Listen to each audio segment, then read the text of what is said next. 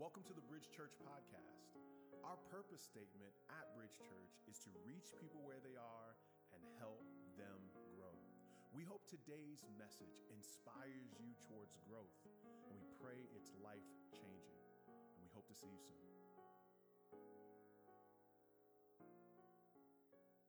Good morning, everybody. How are we doing? We good? Haven't seen y'all in a while. Do I look different? Praise God, man.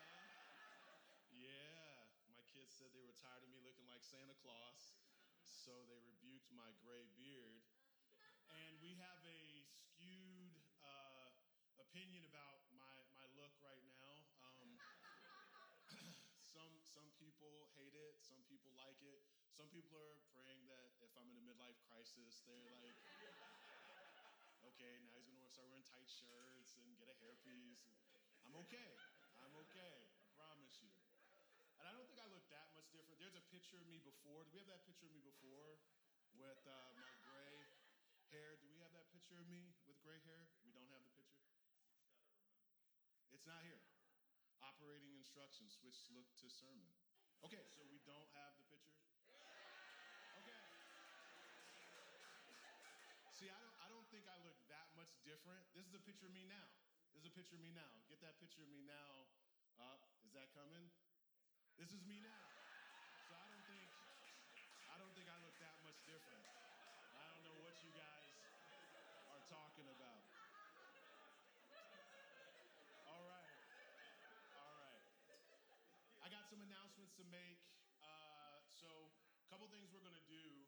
So I don't know how long I'm going to keep it. Praise God. Okay. But I got a couple of announcements to make. First, if you're on the relocation team, I just want to give you a shout out. Thank you so much for what you're doing. As you all know, this is a temporary space that we're in. This has very much Noah's Ark vibes to it. So this was not the plan. This was an adjustment to the plan. All right. So our relocation team, I want to just give you a quick update. We've seen a lot of different spaces in Brooklyn that we've been trying to get in contact with. We've seen some really cool spaces. The challenge that we have now is that there are some temporary spaces, but they're not better than what we have here, because one of the great things we have here is a great relationship with our landlord. How many of y'all know a great relationship with your landlord makes a difference in New York City? Praise God. So we have a great relationship with our landlord here. So there are temporary spaces that we've seen, but we're just balancing that with, is it better than what we currently have? All right. So that means that when we look for long-term spaces means that there's probably going to have to be some kind of build out. That's going to take a little time. So we're just not sure how long we will be here, but we have seen some great places. I will try to give you all a monthly update as to what, if we've gone to see a place, where that place is, that kind of thing, so that you all know that as much as we love being in this art gallery, we don't think this is the best place for us to be able to grow and to be able to just learn one another, love one another with the space that we're in. So I'll keep you all updated with that. In light of that, I want to make you aware of some challenges and changes that we've had. When I got back from sabbatical, I was made aware that at 98 Fifth Ave, they wanted to renegotiate our lease, and so essentially increasing our rent. And I want to say that we have been there for 9 years. The rent that we've had there has been, when I first started serving, or when I first started Bible study there 9 years ago, they let me do stuff for free. I was doing events for free, so they should be charging us so much more. But it's keeping that in mind that they are looking to essentially increase the rent, while when we first got the Atlantic, those of you, anybody remember the Atlantic season of our lives when we were over there? When we were over there, we're in seasons. We're in clover season now. But when we were in the Atlantic season, we were there, and they were doing jazz at night. So we just couldn't bring our 4 p.m. over there because of the jazz club scenario. And so now that we're here, we're able to be here all day. So we could do a 4 p.m. over here. We could do whatever we want. One of the challenges that we've seen, though, is is a lot of our people have started gravitating to morning service. A lot of our leaders have started gravitating to morning service, which is not necessarily a problem. But one of the things that happens in any service is there's got to be people who say, this is my service and I want to build community here. So that's just been one of the challenges of keeping the service there. And the attendance has been lower during the summer. We know it'll bounce back in the fall. But with that in mind, because of the increase in rent and the decrease in attendance and leadership, we've had to make a tough decision to essentially close down 98 Fifth Ave. So all the 4 p.m.ers, and it's really a day to, my kids were baptized there. A lot of people here have been baptized there. And so I remember walking by there one day and the Lord just opened up a door. So that space wasn't just a space, that was confirmation. James, you're doing the right thing, So it's hard to say no, but I think that this also gives us an opportunity to be able to get us all in one place. Let me just say this. One of the challenges that we've had is if you've been here more than 3 or 4 years, you've said to yourself, this is a new church. Now, if you've been here for a few months, you're like, oh, this is cool, right? But you've got to realize that many of us don't know one another. And one of the challenges that we've had with the 2 location thing is it kind of separates us even more. So we have not only looked at this, yes, we kind of grieve losing that space, but we also look at this as an opportunity to be able to have more community and more unity amongst ourselves. Amen? So we'd love for you to all to participate in that. That means that next Sunday is our last Sunday at 98 Fifth Ave. We had already planned to have to cancel 4 p.m. service with our picnic. So we were like, well, we're not going to pay September rent if we got to increase the rent. So we might as well just do this now. So with that in mind, we will have 2 new services starting that Sunday when we have the picnic. We will have 2 services happening here, a 10:30 a.m. service and a 12 p.m. service. That 12 p.m. service is for my 4 p.m. people. That was the best we could do. Praise God. That was the best we could do. We see you. And we love you. All right? There's a reason why you were going to church at 4 p.m. We get it. All right? Now, with that challenge in mind, we want to make note that when we were doing back at the Atlantic, we were doing 10 a.m. and 11:30. And we were doing that. Everybody went to 11:30. Nobody came to 10 a.m. We cannot do that in here. We just simply can't. We need God's people to make some choices about what service they're going to go to. So here's what we need: about 40 people to just make a decision to be at the 10:30 service. All right? 10:30. 10:30. Yes, not 10. And you know what? It's so funny because we were like 10. People were like, I was like 10:30. They're like, okay. I was like, isn't that funny? When do we meet? 7:30. Okay, I can do that. So it's 10:30 service. Okay. So we need people to we need like 40 people to commit to that because we need space in here. Okay. This is kind of a cool thing, but it's also not cool for people who are wanting to fit in, right? So if you would, we could have you text, do we have a word? Oh, text 10:30 to 55444, all right? So the number 55444, if you could text 10:30 to 55444, if you're feeling that unction now, go. You can do that now. I have no problem with that. We need 40. Are you asking a question? That's awesome. We haven't had this happen. No, I love it. Let's do a little Q&A. Yes. Hold on. Yes, Amanda. 10:30 service. So similar to what we did at the 10 a.m., the 10:30 service will be our kids service. We won't have a kids service at the 12 p.m. People have asked why we don't have a 12 p.m., why we don't do kids services in both services. And the simple answer is we just don't have a lot of kids right now. Now, that can change. Praise God. I'm open to what God can do. But currently, we just don't have enough kids that would merit us having 2 services for the kids. So kids will be at 10:30. 12 o'clock will be regular service, and hopefully our 4 p.m. people. If you have any questions about that, please feel free to ask me or Pastor Josh about that. Something else we want to do, as I mentioned, doing things so that we could be unified, something that we want to do, that I want to do on Sundays is kind of give you some updates on what's happening in our community, things that you can be praying for, and people you can be praying for. One person, if you know Sister Patrice Jack, we ask that you would pray for her. She has had some mental health challenges right now. We ask that you would pray for her. If you would like to reach out to her or anything along those lines, we ask that you would come and talk to the pastors just so that we can give you some more information about some help that we can offer her. Okay, so Patrice Jack, we ask that you would keep her in your prayers.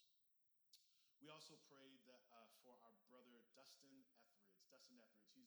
Where is Dustin? Dustin's back over here. Dustin just recently lost his dad, okay? And so we ask that you would just be praying for Dustin and supporting him and his beautiful bride and his family as they go through this season of loss, all right? And so if you want us to share a prayer request, we'll have to put a little bit of a filter on it, but if you want us to share a prayer request from up front, just let me know, and I'll make the church aware of any prayers we can have. Lastly, Jordan Diamari Jacqueline Lewis.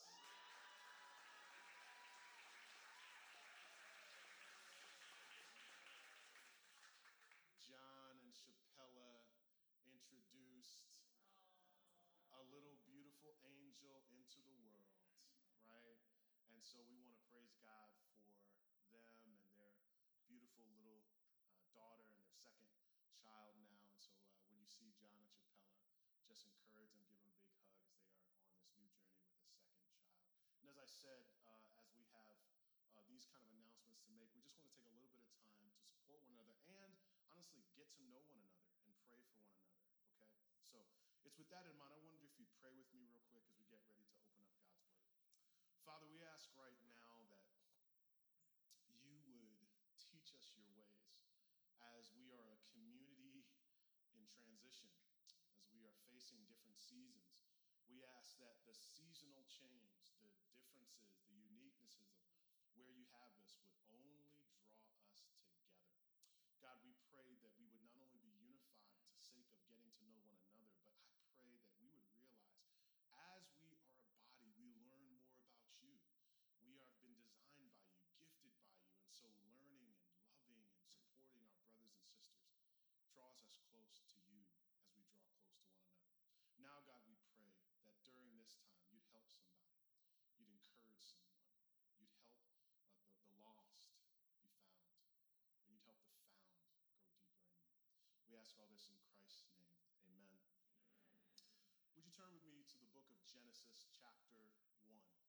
Genesis chapter 1. You can go on your phones. It should be up on the screen. In the book of Genesis, we are dealing with the beginning of things. It's a book of beginnings. A book of beginnings. The heartbeat in Genesis is people understanding that there is a God who wants relationship with you.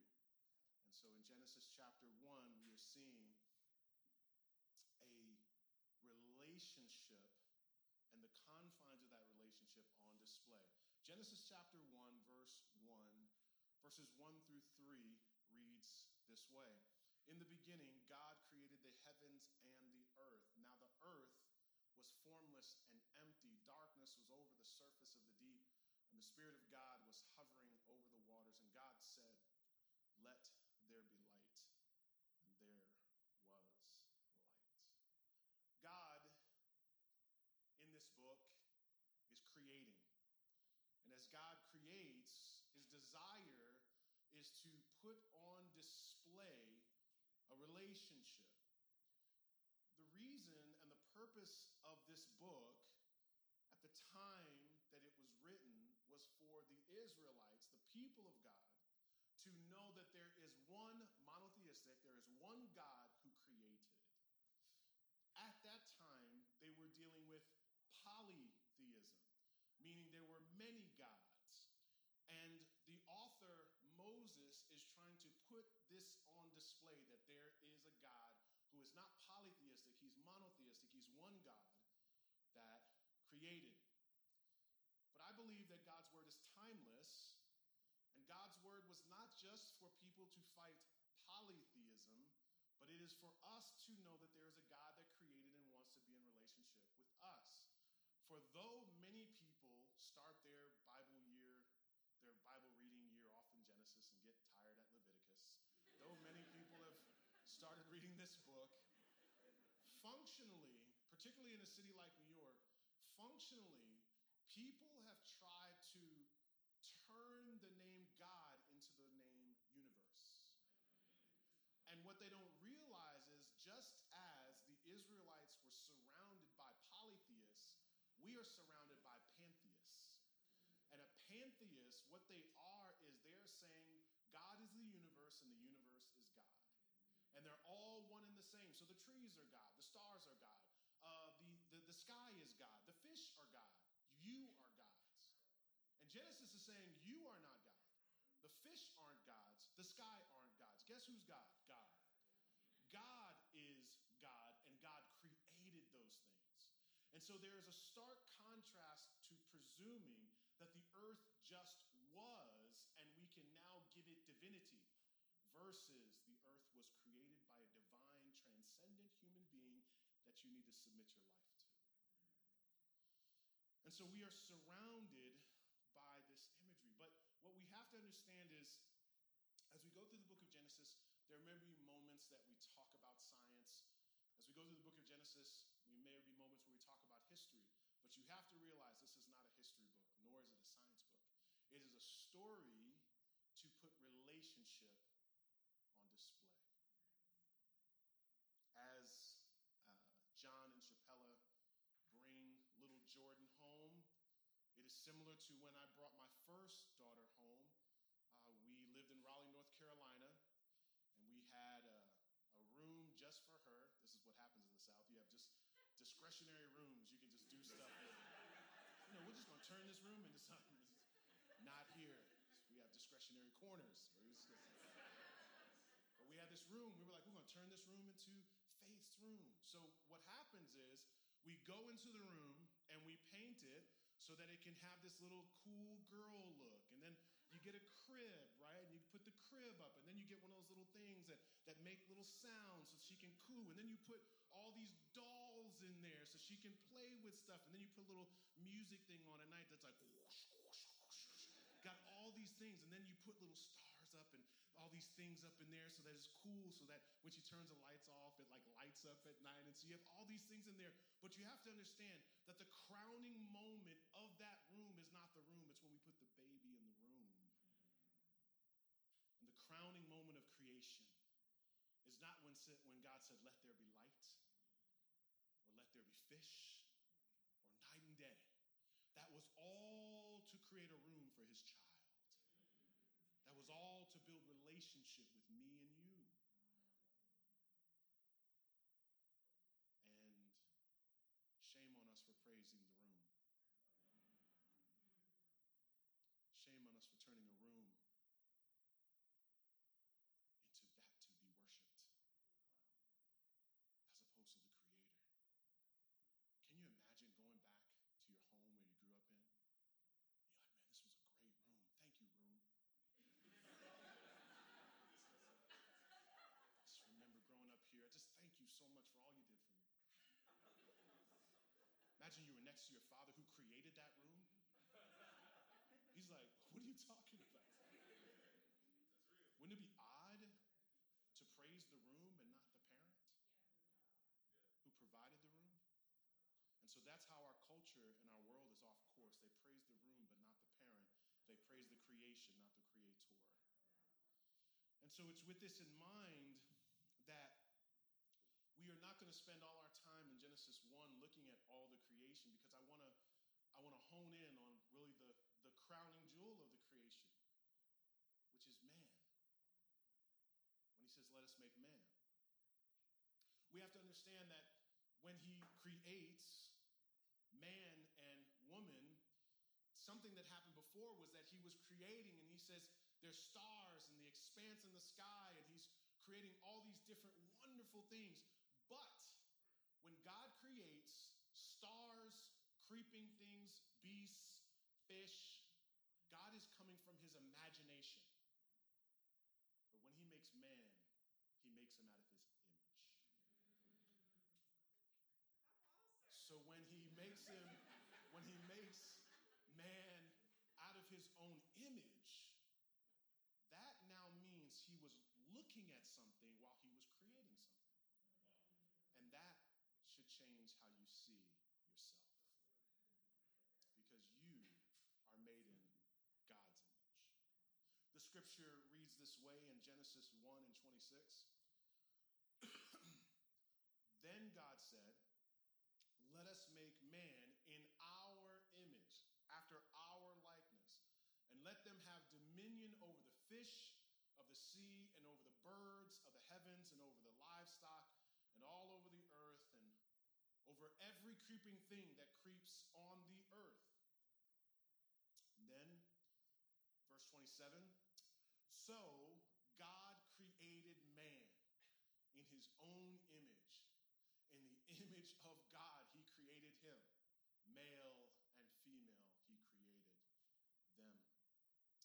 In our culture today, even just mentioning male and female, he created them, is a controversial term. We don't have time to jump into that, but it is distinctive in that if God does create, he has a particular design. And so this designation shows that in verses 26 through 27, the repeated term is image. Our image, in his own image, in the image of God, he created them. So the author here wants you to know one thing about man and woman, that it was in God's image they were created. I want to spend the rest of our time, therefore, dealing with the implications of, in Latin, they call it the imago Dei, the implications of being made in the image of God. If you are made in God's image, that means you should have a strong self-image. You should feel valuable. You should feel worth.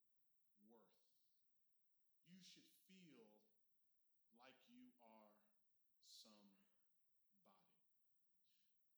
Being made in God's image means that there is a rock-solid, objective, irreducible glory and significance and value you bring to the table.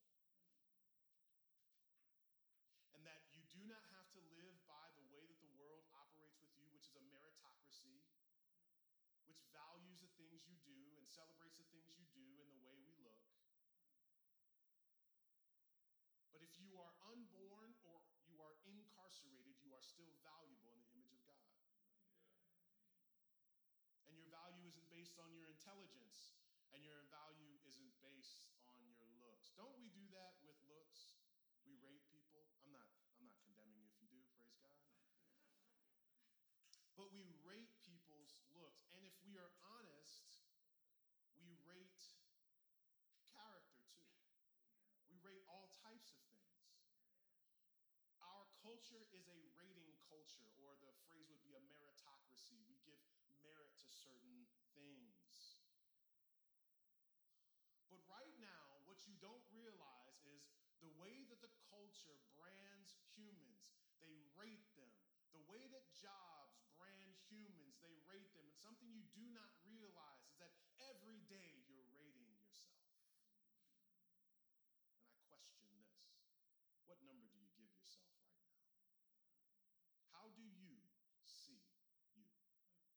What number do you give yourself? When you are in shape, are you a 10? When you get a promotion, are you a 10? When the people know your name, are you a 10?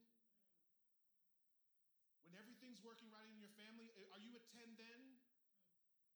Or when you're dismissed, looked over, disrespected, are you a 7 then? When your weight isn't working out, are you a 6 then? When that person you so wanted the affection and time and energy from, when they decide to ignore you or ghost you, are you a 4 then? What do you rate yourself? What number do you give yourself? This theology also asks us, What do we rate others? The book of James puts it this way in James 3, 9, and 10, talking about the way we talk. He says, speaking of our mouths, he says, with it we bless our Lord and our Father, meaning we give value to God, we praise God, we think he's valuable. And with it, we curse people who are made, listen, in the likeness of God. From the same mouth come blessing and cursing. And so what we naturally do when we look out into the world, we put 5, 2, 10, 12. We put numbers on people because we're putting a number on ourselves. We rate people. And it's a very personal dynamic in how we operate in this world. In the world of sports, they have agents. And these agents, athletes have these agents because there comes a point where they have to negotiate their contract. And when they negotiate their contract, they actually have to look at how many yards that they've ran for, how many touchdowns they've caught. And one of the things that they always say is, do not try to negotiate your own contract because it becomes very personal. Right. Because essentially what they're doing is they're giving you worth and value. And what that person is doing, what that quarterback is doing, is he's looking at other quarterbacks and saying, well, this is what they're getting paid, and I'm sure enough better than him, so I should be paid by the same amount. And so in the same way, they say, don't put yourself in a position to be rated financially because it gets very personal. That's one of the dangerous things when people say they're going into jobs to know their worth. I pray you don't go into a job to know your worth. That job can never tell you your worth. That job can never pay you what you're worth. It might be able to pay you via a resume, and they may not be paying attention to your resume, but you are not your resume, and no resume can ever tell you your value or your worth. Never let monetary value tell you who you are. For you will either become proud or depressed.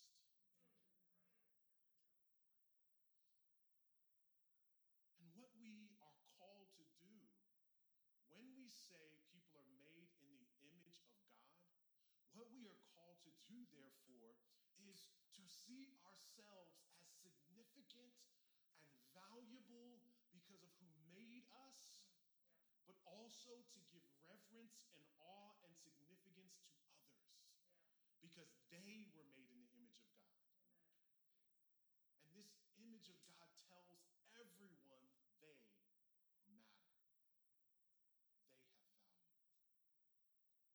Years ago, one of the things that Instagram decided to do was when famous people or well-known people came on Instagram, they decided we need to help people know this is the real person.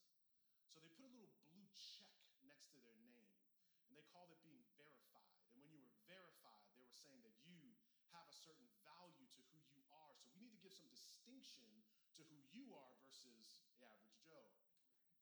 And it's funny because there's been moments when I've been on a plane with somebody and we're like, oh, okay, what's your Instagram? I go on there and I'm like, oh, they got a blue check. Okay, I see you. You're somebody.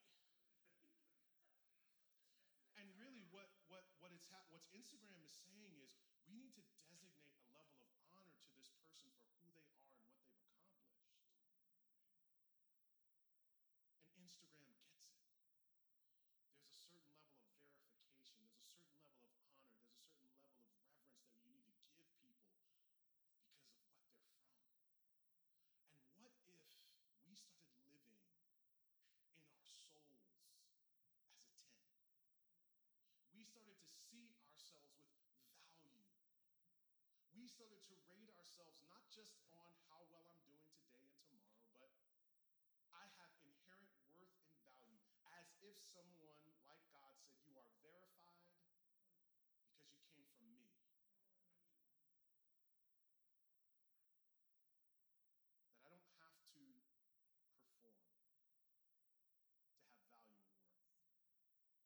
This changes the way I see myself. It changes the way I see people. If we are made in the image of God, then we have to realize then we are a reflection of the original, but we're not the original. We are like canvases where a painting has been on, but we are only a reflection of that which of an image bearer, that it comes to us.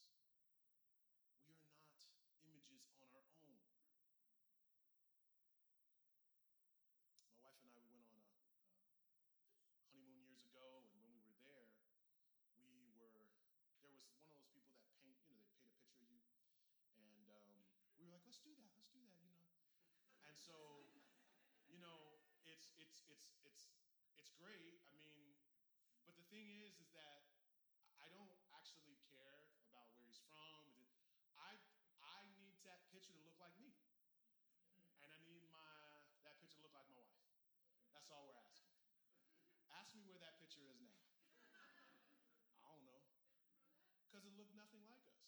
I mean, certainly there was a big bald head dude on there. There was this fine sister next to me, but that wasn't us. And so it's awkward when I've done all this to have a reflection of myself and it doesn't look like me. And if we are canvases as human beings, we have to realize that you have been made to reflect God's glory. And God is looking down like a canvas saying, does that look like me? The reflection of himself. He has made you like a canvas, and you are capable of God's character because of the Holy Spirit inside of you. He has called you to have a certain kind of kindness, a certain kind of patience that you would have with others. And what he wants to do is put his reflection in jobs, in cities, in places all over this world that they would flourish. Amen. Because God is a creator. He creates flourishing and bounty. By your presence, there should be a better job. There should be a better apartment complex. Because God, who creates a flourishing environment wherever he goes, has put a little picture of himself in you. So we have to realize that we are not the original. We are canvases, but not only are we canvases, we're like mirrors.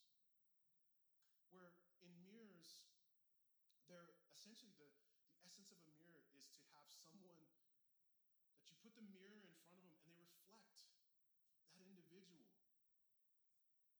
And that means that if we are like canvases and we are like mirrors, that means we are spiritually and socially dependent beings. We need to face something to feel something about ourselves. That's how God made us. God made us so that we would reflect things. And so it is important that you know what you are facing now and what you are taking in is actually changing you. You are bringing in its glory. You are longing for its affirmation. You see, there is a world, and there is a person, and there are types of people who say, I don't care what no one thinks.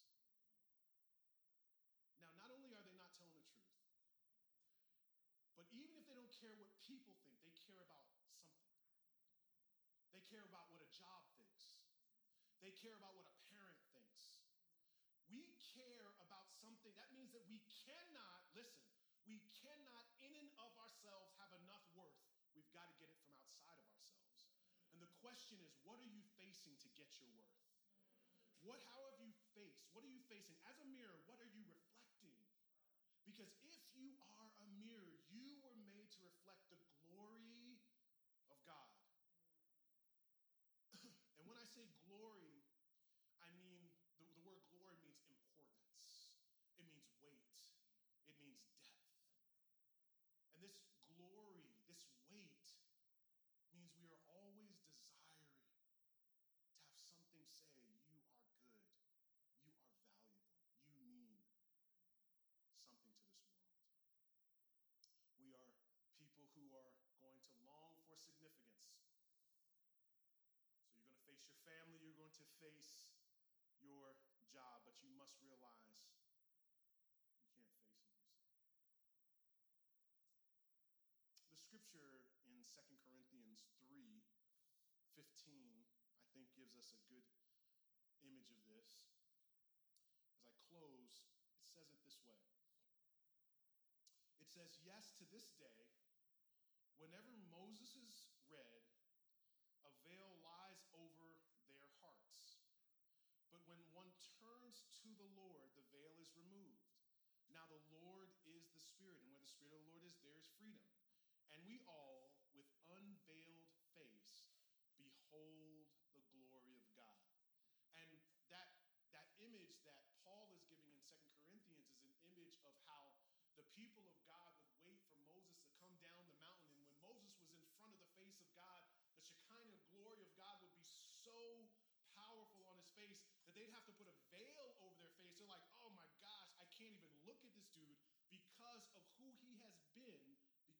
get in front of God.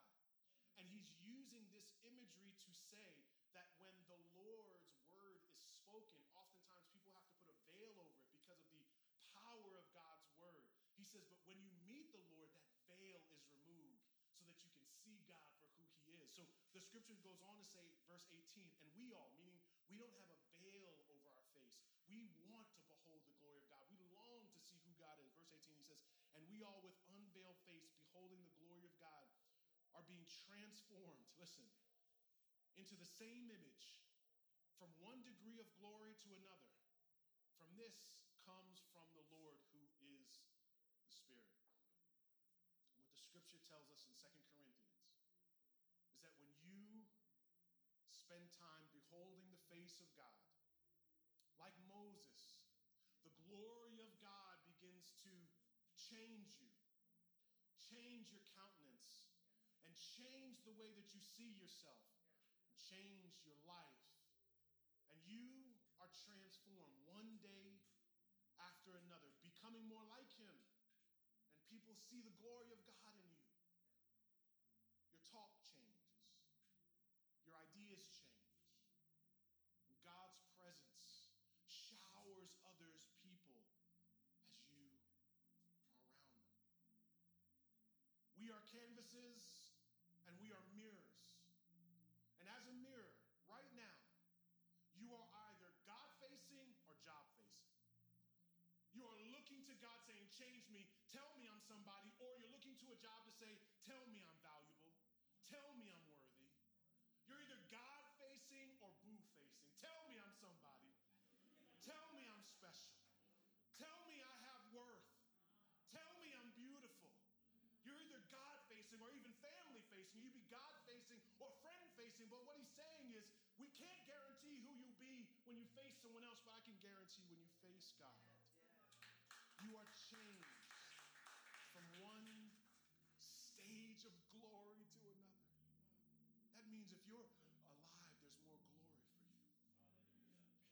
If you're alive, there's another stage of glory God wants. That's good. Too much of our culture focuses on you getting to know yourself because it takes away the idea of a creator. But God's people say, I've been created by somebody. Wouldn't it make sense that I spend time with my creator? The one who designed me, he knows my personality better than me. He knows my story better than me. That's one of the things we always tell our kids. They're like, well, you don't know me. I'm like, how do I don't know you? I know you. Shoot.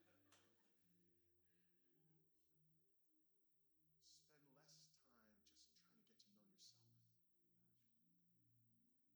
And lastly, when you are a God-facing person, you become a full person because you are filled. The Bible literally says the Spirit of God can fill you. But that means that we are people that are fillable, that we need to be filled with something, and we need to pour out something. People that are God-facing are life givers. They go to a job because they've been facing God and they give God to the job. The job is not their God. They give God to the job. They spend time with God, and now as a spouse, I can give God to my spouse. I spend time with God, and I spend time with him to the point where I can give God to my family, God to my friends, God to my neighborhood. I give life to people. I'm a life-giving person. But when you reflect and when you are job-facing, family-facing, friend-facing, spouse-facing, you need them to give to you. And you take life. And they can't tell you the truth because you get too, their words mean too much to you. And you become wildly sensitive because you're actually looking for a human voice to give you what only God can give you. The validating voice of God is like no other voice. The validating voice of God speaks to your heart. Humans can't do that. That's why you walk away frustrated, angry. Why aren't they enough? Because they were never meant to be that much to you.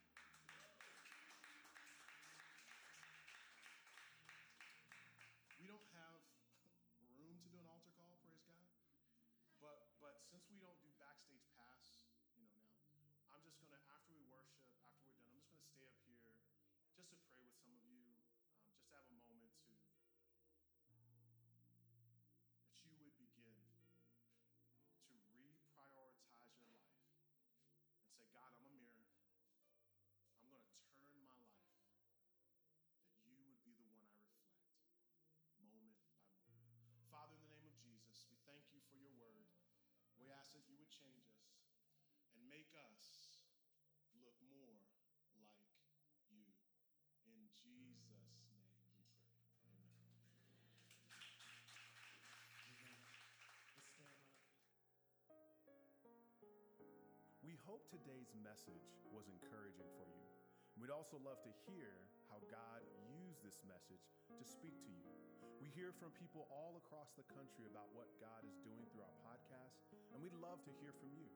You can email us at info@bridgechurchnyc.com. You can also find us on Facebook and Instagram. Our handle for both of those social media outlets is @bridgechurchnyc. Our website is bridgechurchnyc.com. If you're in the New York City area, we have services at 4 p.m. and 6 p.m. on Sundays at 98 Fifth Avenue in Brooklyn, New York, right next to the Barclays Center. We are praying for you, and we hope to see you soon.